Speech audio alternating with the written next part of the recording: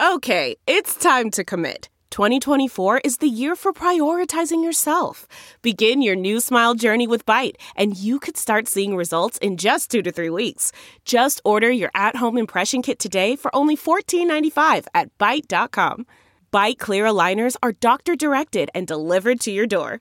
Treatment costs thousands less than braces. Plus, they offer financing options, accept eligible insurance, and you can pay with your HSA, FSA.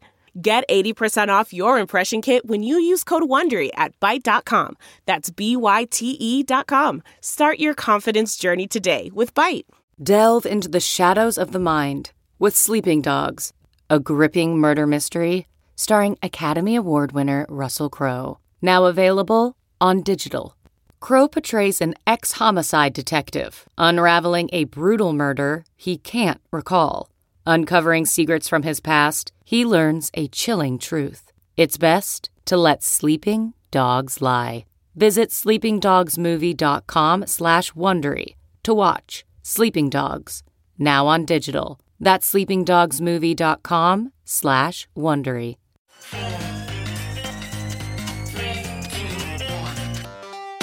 Welcome back to The Breakdown with me, NLW. It's a daily podcast on macro, Bitcoin, and the big picture power shifts remaking our world. The Breakdown is sponsored by Nexo.io, Chainalysis, and FTX, and produced and distributed by CoinDesk. What's going on, guys? It is Thursday, September 15th, and as of very early this morning, Ethereum has moved to proof of stake. Before we get into it, though, if you are enjoying The Breakdown, please go subscribe to it, give it a rating, give it a review, or if you want to dive deeper into the conversation, come join us on the Breakers Discord. You can find a link in the show notes or go to bit.ly/breakdownpod. Also, a disclosure, as always, in addition to them being a sponsor of the show, I also work with FTX. Now, as I said early this morning, depending on where you are, early for me, East Coast time, Ethereum has transitioned from proof of work to proof of stake. A big picture power shift, get it? If ever I've seen one. There were a lot of tweets in the lead up yesterday about just how significant the event was. Patrick Collison from Stripe wrote, "Excited about the merge, one of the coolest examples of sustained, ambitious, technically difficult open source development. Congrats and good luck to Vitalik Buterin and the entire Ethereum community." Eric Voorhees of Shapeshift wrote, "After Bitcoin's white paper release, Ethereum's merge is the most consequential event in crypto's history. It happens in less than 24 hours. I feel awe and gratitude towards the beautiful minds that enabled both of these events." Chao Wang wrote, "The merge is, in my opinion, the most important technical upgrade in the history of crypto. Risk is non-trivial. I'm rooting for them." Jake Chervinsky wrote, "You don't have to be an Ethereum to be excited for the merge. It's an amazing achievement in the history of open source software, and one that will lay bare the hollowness of Web3 skeptics who used environmental concern trolling to disguise their hatred for crypto and now must pivot."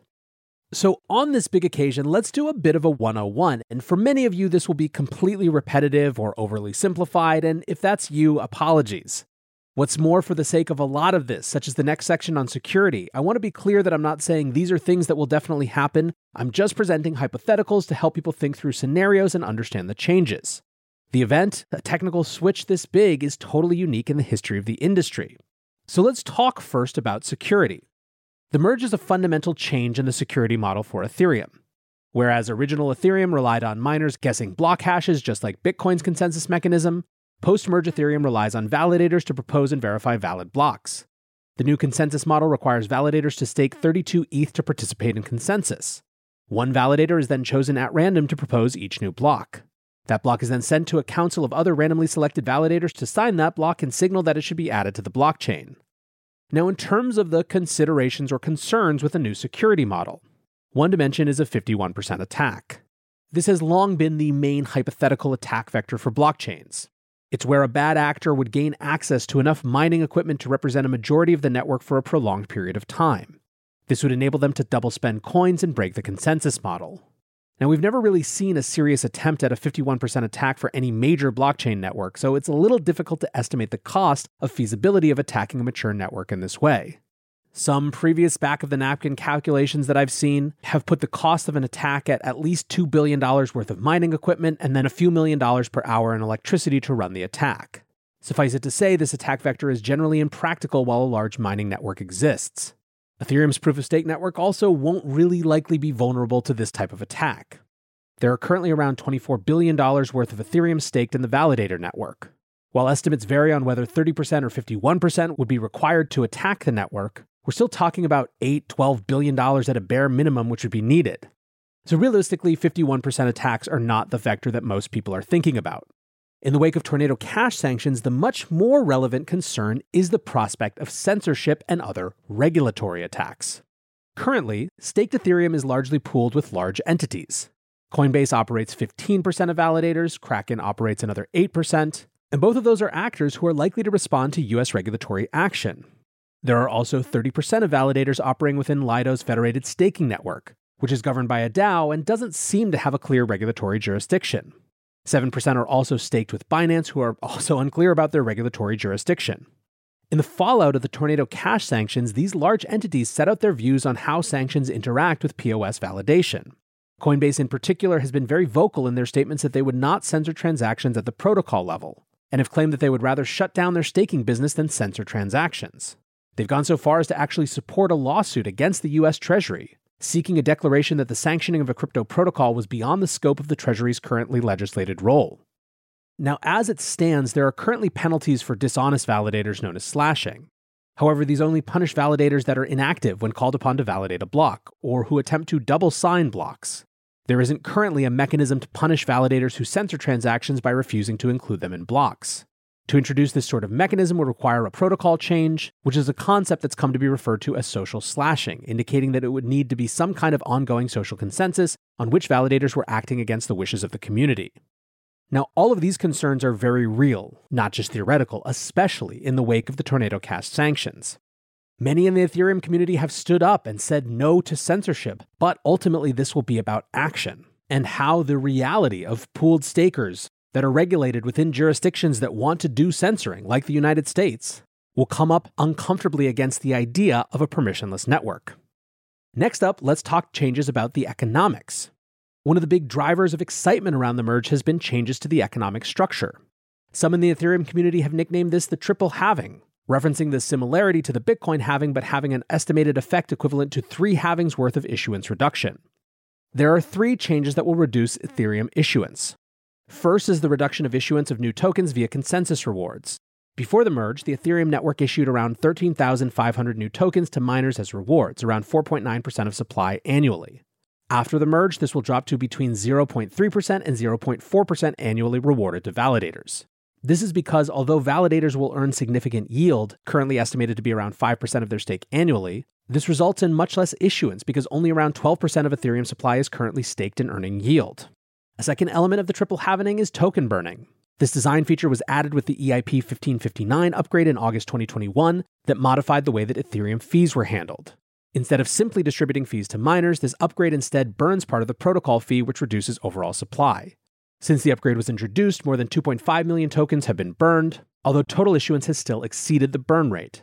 The third element is the reduction in sell pressure due to stakes being locked up. Because validators do not have the high ongoing operating cost of miners, there should be less need to sell off reward tokens to meet costs. This will cause stakers to retain their rewards and add to their stake. At present, there is no ability to remove a stake from the protocol. This will be activated by a protocol upgrade currently on the roadmap for implementation after 6 to 12 months. This means that until then, there will be no selling pressure whatsoever from token issuance to stakers. Now, there are a lot of interesting debates around this economic model and how it will work, what it means for other parts of the ecosystem like DeFi, and more. The critique or concern levied from outside is that this design might lead to increasing concentrated wealth within the protocol. The counterpoint is that this design simply replaces the opportunity cost of energy usage and capital investment to participate in mining. One impact could be in Ethereum DeFi.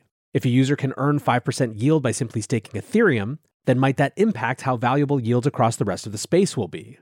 Could it drive up the cost of borrowing in DeFi, or even dry up lending markets if higher yields are not sustainable?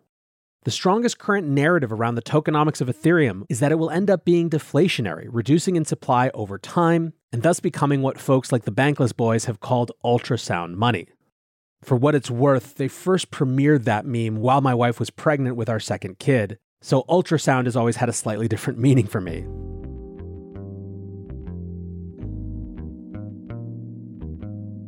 Nexo is a security-first platform built for the long run with everything you need for your crypto.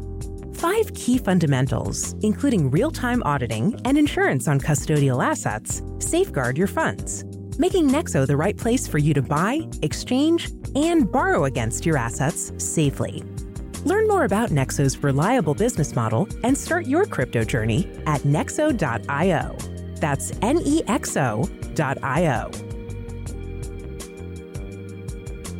Eager to make more informed decisions around crypto? Chainalysis is here to help. Chainalysis demystifies cryptocurrency by providing industry-leading compliance, market intelligence, and investigations support for all crypto assets for organizations like Gemini, Crypto.com, and BlockFi. Gain unparalleled visibility and maximize your potential with the leading blockchain data platform by visiting us now at chainalysis.com/Coindesk. The breakdown is sponsored by FTX US. FTX US is the safe, regulated way to buy and sell Bitcoin and other digital assets, with up to 85% lower fees than competitors. There are no fixed minimum fees, no ACH transaction fees, and no withdrawal fees. One of the largest exchanges in the US, FTX US is also the only leading exchange that supports both Ethereum and Solana NFTs. When you trade NFTs on FTX, you pay no gas fees. Download the FTX app today and use referral code BREAKDOWN to support the show.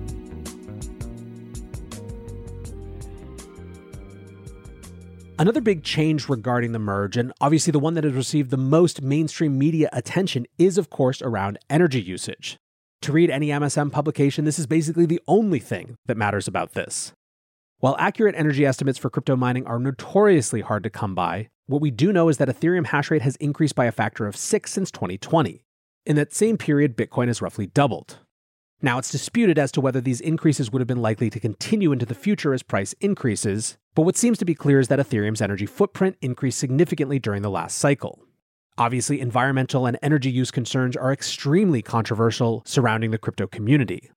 Now, one thing that's worth noting is that energy use wasn't necessarily a primary driver in the switch to POS early on in Ethereum's roadmap. However, high energy usage has always been seen as the primary drawback of blockchain technology, right back to Satoshi's discussions on the Bitcoin Talk forums. In 2021, Ethereum founder Vitalik Buterin said, "Switching to proof of stake has become more urgent for us because of how crypto and Ethereum have grown over the last year. I'm definitely very happy that one of the biggest problems of blockchain will go away when proof of stake is complete." Researchers have estimated that Ethereum's total energy footprint post-merge will be somewhere between 1/1000th and 1/10,000th of the energy usage of the previous proof-of-work Ethereum network. This, of course, gets us to political questions arising from the merge. One dimension of those is definitely the censorship questions that we discussed before. Bloomberg's Matt Levine covered this yesterday. He wrote, "It is natural for big centralized crypto exchanges to be Ethereum stakers. They are keeping track of customer money anyway, they care about the ecosystem, they have rails to pay staking rewards to customers, etc. But the exchanges have other incentives. They tend to be big regulated companies located in financial centers. Their executives tend to be rich and want to stay that way and avoid prison. They are thus convenient subjects of regulation. Some people in crypto worry that letting them be in charge of confirming Ethereum transactions will mean that the Ethereum ledger itself becomes too subject to regulation." He then goes on to quote Scott Cipollina from the Financial Times. "This problem has become clearer since the OFAC last month imposed sanctions against Tornado Cash. The staunchest of crypto's libertarian army had said the heavy hand of government would prove ineffective against the kind of smart contracts that run on decentralized platforms. Yet sanctions have proven effective after all. In the weeks since Tornado Cash was targeted, transactions on the platform nosedived. That worry is bound to cross the minds of Ethereum's future guardians, including exchanges Binance and Coinbase and staking platform Lido Finance. According to Nansen data, these companies are already some of the biggest Ethereum staking players around, and thus will be trusted to secure the network post-merge. Last month, Coinbase chief executive Brian Armstrong said his exchange would likely quit the staking business before censoring the network. As guardians of the Ethereum network, these entities will have to decide whether or not to validate and process blocks of transactions that may contain transactions coming from entities under sanctions such as Tornado Cash. That hardly sounds like the censorship-resistant utopia envisioned by the idealists. So where Matt Levine lands and what I sort of agree with is that this is kind of just an inevitable consequence of this move to proof of stake. And it's something that the Ethereum community is going to have to grapple with and deal with. As I said before, I think it's going to be one of the chief points of conversation in the months to come. The other political dimension is, of course, around the ESG discourse. Now, there are some Ethereans who want to promote this as a way to get back at Bitcoin. Evan Van Ness tweeted, "This is the last full day in America where proof of work will be seen as a viable technology. Tomorrow, Ethereum switches to proof of stake and obsoletes proof of waste forever." Still, this really isn't this standard view of Ethereans, at least not the ones who are allowed on Twitter. Instead, it's much less Ethereum community members and much more outsiders who are politicizing the environmental narrative. Jake Chervinsky wrote, "Concern trolling over Bitcoin's energy use may continue, but there's a particular class of anti-crypto antagonists solely focused on hating smart contract platforms who don't much care about Bitcoin, so it'll be entertaining to see which empty critique they fall back on next." Alex Gladstein responded, "Sadly, A, it will be used as a prop to attack proof of work, and B, the crypto skeptics will find something else to complain about regarding the ETH ecosystem. Their concern for the environment is not why they don't like new digital currencies." Validating Gladstein's point, earlier in the day, Greenpeace had released a statement that said, "With ETH's move to an energy-efficient protocol, it's time for Bitcoin to end its growing reliance on fossil fuels. Companies promoting and profiting from Bitcoin have a responsibility to be a part of building a better climate-friendly BTC." Don't forget that Greenpeace is part of a $5 million campaign bankrolled by one of Ripple's co-founders to convert Bitcoin off of proof of work. I think even more pernicious is that it's not just antagonistic sources like Greenpeace. It's also journalists that just aren't familiar with the technology, so latch onto that easy narrative. Bloomberg's piece about the merge is called "Ethereum Finishes Long-Awaited Energy-Saving Merge Upgrade." Energy saving is right there in the headline. Now, I think there are two very different paths possible here. The frustrating one, and the one that I hope not for, is where people who don't really have much info say, well, why can't Bitcoin just do that too? The one I hope for, and that I'm optimistic for, is one where the merge serves to help make clear the difference between the two ecosystems and the trade-offs therein. And two, the shift actually reduces the political pressure around Bitcoin energy consumption because it's the only major chain using energy in that way. Dan McArdle, the co-founder of Messari and the leader of Case for Bitcoin, wrote a thread saying something similar. He writes, "The Ethereum merge is bullish for both ETH and BTC. Merge being bullish for ETH is pretty much a consensus view. And I think merge will differentiate Bitcoin from ETH even more, which is long-term good for both. Yes, short-term, I think a lot of people see merge as a negative for BTC, specifically because it reduces Ethereum's energy use by about 99%, thus making Bitcoin more of a lone ESG target. That is indeed annoying and will have an impact near-term, but over the longer run, I think proof of work will be an asset to Bitcoin, while proof of stake will be an asset to Ethereum. The two assets and networks have fundamentally different goals, designs, and approaches. Proof of work and proof of stake have fundamentally different trade-offs and guarantees. Proof of work can be optimal for Bitcoin while proof of stake is for ETH, no contradiction here. And so, I think this makes Bitcoin Core's properties more clear. While Ethereum is executing an extremely complex in-flight change to core properties of the network and monetary policy, Bitcoin keeps both simple and reliable. Coming out of this, Bitcoin will be the sole large network with a simple, battle-tested, and more clearly egalitarian consensus model. ETH will come out with a brand new monetary model and a lot of new complexity. That's fine for ETH. The merge optimizes the network for being a widely used tech platform, while Bitcoin's simple, battle-tested, egalitarian proof-of-work model is better for something trying to scale socially as global money and store of value. Additionally, I think the narrative on proof-of-work will change over time. The ESG-based attacks are ludicrous on many levels, and enough people and politicians will see that eventually, and the remaining haters will matter even less. Also, proof-of-work brings geopolitical advantages.